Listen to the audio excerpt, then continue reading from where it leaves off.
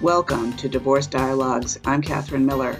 Divorce Dialogues brings expert guests to the airways to talk through your divorce questions and fill in the gray areas about separating.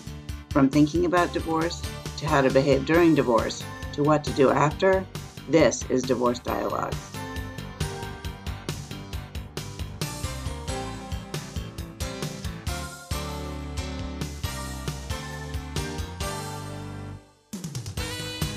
Welcome to Divorce Dialogues. I'm Catherine Miller. I'm the founder at the Miller Law Group and director at the Center for Understanding and Conflict. And I'm on a mission to change how people divorce and help them divorce with dignity. And my guest today is Lisa Angel. She's a board-certified family law specialist and president and owner of the Rosen Law Firm in North Carolina. She served as chairperson of the Governor's North Carolina Domestic Violence Commission and has been named to Triangle Business Journal's Top 25 Women in Business. And she's received the Outstanding Young Lawyer Award from the North Carolina Bar Association.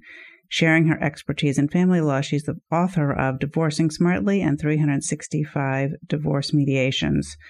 She's been at the Rosen Law Firm since 1993, and she regularly helps domestic violence victims escape their abusers. And our topic today is domestic violence and divorcing an abusive spouse. So I'm very pleased, Lisa, to welcome you to Divorce Dialogues. Thank you. Thank you so much for having me. I'm looking forward to it, and I appreciate the invite. And I'm really, as I say in my intro, that I'm on a mission to change how people divorce and help them divorce with dignity.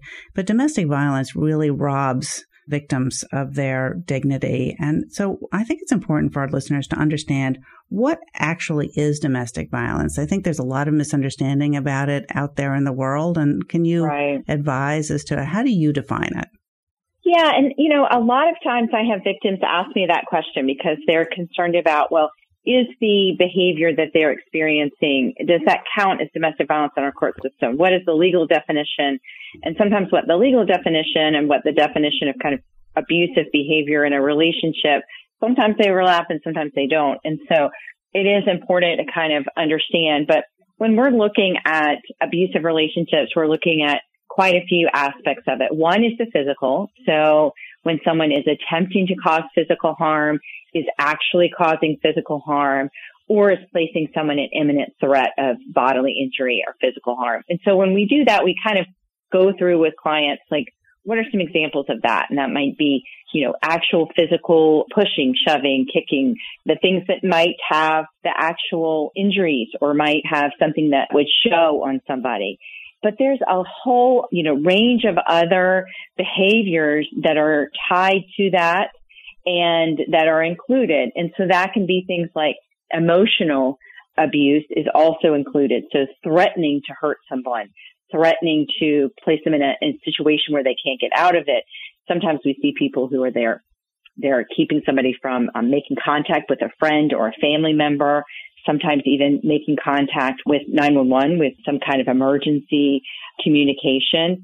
And then, of course, I'm sure you see this as well. We also see that financial abuse, which means that we see victims often who are in a situation where they have no access to money, even if the marital estate is quite substantial. They may not have access to it. So they're limited in their ability to have access to credit cards or to bank accounts or to any kind of cash flow. Those are really the three kind of areas that we look for: physical, emotional, and financial abuse areas are some of the areas that we kind of look for those signs, look for those issues that might be coming up. And certainly when you're talking to victims, you're trying to help them strategize about ways out of those cycles. Is there a common denominator to the physical, emotional, and financial abuse that you would say sort of makes this some kind of domestic violence? Like I've heard that, it's about, some people say it's about control, right? And whether or not the control is physical, like actually putting hands on and isolating so that there can be no other, so the victim has no resources to fight back, for lack of a better word. Right, exactly. And I think that, and sometimes people ask, is there a typical even victim. And of course, I'm sure you've seen this in your practice where domestic violence really does affect all levels of society. So in terms of socioeconomic background and status in a community. But yeah, we do see a very common denominator often of control being the overarching issue. And so what I have learned over time is that I have learned to kind of trust the victim in terms of his or her kind of signs of when they know it's time to leave. Because sometimes you will have a victim who will have experienced pretty dramatic and significant physical abuse during the marriage, but they are leaving at a time in which they are experiencing something else. And it's in part because they have learned this is the time for me to be even more concerned about my safety. And I think some of that is knowing that control cycle and kind of knowing that is the overarching issue. Victims often kind of learn that that's what they need to be kind of looking out for. But yes, we definitely see that as I guess I would say a theme, if you will. Yeah. And what is the gender balance between abuser and victim? I mean, I think we all typically think of this as a men, against women kind of thing, but that's not always the truth, is it? Well, that's true. That is not always the case. Statistically, we will see the numbers are heavily more with victims as the victim being female. But, what we've realized over time and victim support agencies have realized over time is that often men do not report or they don't identify the behavior as domestic violence, or they don't, they don't reach out for services or it really will be even sometimes when they're sitting in an attorney's office and an attorney might point out, that behavior qualifies as abusive behavior. And this is why that's the first time that that men often are aware of. And so I definitely, whenever I'm talking to groups or to training volunteers and those types of things, I always want to make sure that they're aware that men definitely are victims of domestic violence. And we want to make sure that the message gets out to them that to start to kind of be aware of that and to identify so that they can know that there be resources out there for as well. Do you think, Lisa Angel, that judges are, when we're talking about physical abuse, as sympathetic or worried about male victims as they are as female victims? And I'm just thinking, I've had a few cases where it was that situation, with really shocking bite marks and, and like really wounds and blood were involved. Right. And, I don't mean to laugh about it, but, go to court and the judges is like, well, this, tiny person couldn't possibly have done that when, that's exactly what did happen, and because, I don't know, I found that really quite shocking. Have you had that experience?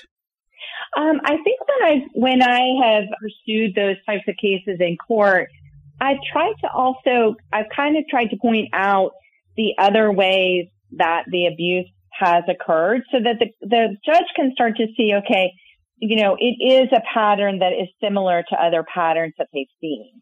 And so they can kind of put that physical issue in context.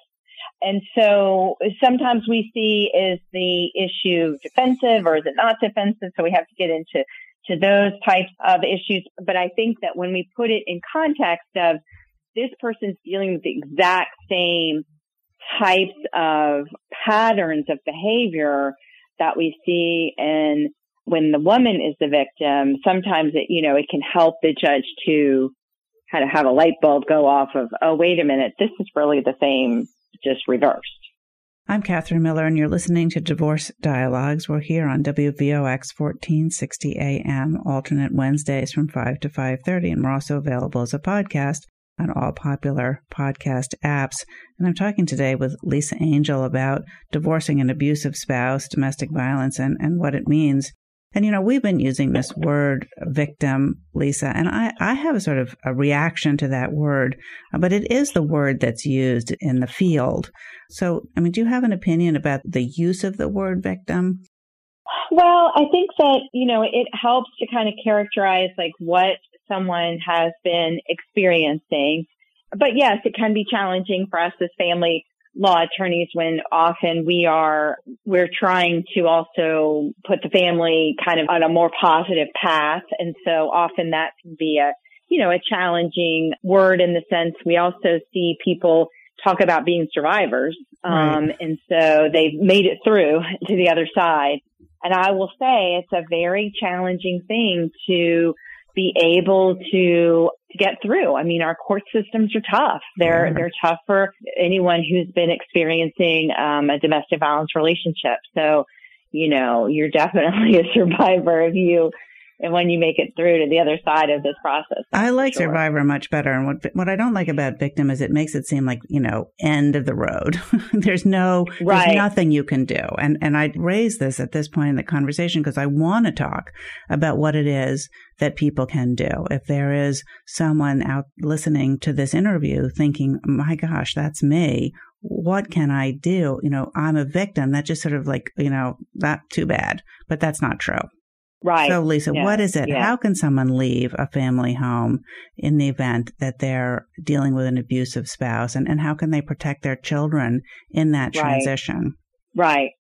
Well, the first thing I would say is that statistically, the actual separation often is a very dangerous time. And so I think that survivors, victims want to really be taking their safety at all stages of this very seriously. It's often the case where someone will talk to a friend or a coworker and they'll say, oh, well, my separation was like this and it wasn't that hard and it was, an easy process. And so sometimes I see that victims or survivors maybe will not trust their instincts about taking safety precautions. So I would really, encourage people to really take those safety precautions and be thinking about that. And that can include things like when and if you are separating, that you're doing it in a way in which your spouse does not have access to where you're living, that you're thinking about your finances in advance, that you're doing a lot of pre-planning that you might not do necessarily in a more collaborative setting. But when you're in a situation where domestic violence or your physical safety has been at risk at any point in the marriage, it really is important to be planning for your safety. And I am a really big believer in people going to have a consult with an attorney early on in the process. So I think it's a good idea to consider if you have the ability to find a way to at least have a consultation, and that attorney can help you do that pre-planning. It could be that part of that pre-planning means getting a restraining order or some kind of a protective order. It could mean that pre-planning means moving some money and moving somewhere where your spouse or partner does not know where you are for a time period. So there are lots of different options, but I think it's really important. A lot of times people assume they need to talk to an attorney later in the process, or if they talk to an attorney, it means that things are going to get more adversarial. And I think I want to encourage people this is a part of your safety planning, is to have a conversation. Even if you can't afford an attorney, then have a conversation with your local victim services agency. Every county and community in the U.S. has some form of a domestic violence victim services agency. And those agencies are equipped with counselors that can help you plot and plan and just really strategize the safest way for you to make an exit. But just be aware, separation is a dangerous time statistically for victims. I think that's really, really good advice, not just for domestic violence survivors, but for everyone thinking about a divorce, that to do some planning and to get some advice early on so that you don't make easy to make mistakes. And exactly. Right. And that they could have really catastrophic results in certain circumstances and just be major inconveniences in others. But when you're dealing with a violent situation, that this is really, really crucial to make sure that it's carefully thought out and planned to maximize safety for both spouses, but also for the children. So how can people thinking about this keep their children safe? Yes, and that custody in these circumstances is a really challenging issue. And I often talk to people about, the different safety things that we think about when we're thinking about custody. They're very different than other circumstances where we might not have a concern about safety. And so we think about things like making sure the exchange is either taking place in a public place or it's taking place at school or at daycare, or sometimes we even are using the visitation support agencies where we're using an actual supervised visitation agency to do custody exchange. So the custody exchanges are often something that we need to kind of think through and be aware of. The other thing that I would say is that I often talk to clients about what I perceive, and this is really my own thoughts about it, but what I would refer to as kind of the friendly parent bias in a way. And so in court, we would view a friendly parent really as a good parent. And generally speaking, that's true. Like when we don't have a case where we have abuse issues or neglect issues, we want parents to be communicating frequently, to be flexible in their schedule, to be able to be around one another without any conflict of any sort. And we want them to be giving access to children, to both parents, as much as possible. And so we kind of view that parent as the good parent, the person that's doing those things. Well, for domestic violence victims, we're often giving them the exact opposite advice. So we're telling them things like, we want things to be very structured. We want their communication to be written so that we know exactly what took place. We want the exchange to take place in a public place. Sometimes we're concerned that the children's safety is at risk, and so we're wanting to limit the access that one parent might have. So, I want that victim to kind of understand that when he or she is in the system, they're going to have to explain why they're asking for these different strategies and why these strategies are actually a safety issue, not necessarily a parent that's being difficult or a parent that's being inflexible in any way. So I really try to help clients to understand, how they might be perceived and to be ready for that and to be preparing for that and to be really strategizing about that if they're headed for any kind of real serious custody dispute. I'm Catherine Miller. This is Divorce Dialogues. We're here on WVOX 1460 AM, alternate Wednesdays from 5 to 5:30. But you might also be listening to us as a podcast on the website www.divorcedialogues.com or on any podcast app. And I'm talking today with Lisa Angel about domestic violence and divorce and how to divorce an abusive spouse. And Lisa Angel, I'm wondering if people have interest in finding out more about you or your publications, how can they reach you and find out what you have to offer? Yeah, definitely. So my firm is the Rosen Law Firm, and we practice in Raleigh, Durham, Chapel Hill in the Triangle area of North Carolina. And our website is rosen.com, R-O-S-E-N, rosen.com or ncdivorce.com. And it's a great resource for North Carolina divorce. We have all of the statutes, all cases, forms, child support calculator. We do webinars. We have tons and tons of information about North Carolina divorce, lots of videos and tutorials on how to manage the process from beginning to end. So you can reach out to us there, and we try to constantly be adding more and more resources to our website. So that's ncdivorce.com or rosen.com, either way. Thank you so much. And so let me ask you this, we're in the middle of a pandemic, and I think tensions are running much higher than quote, normal.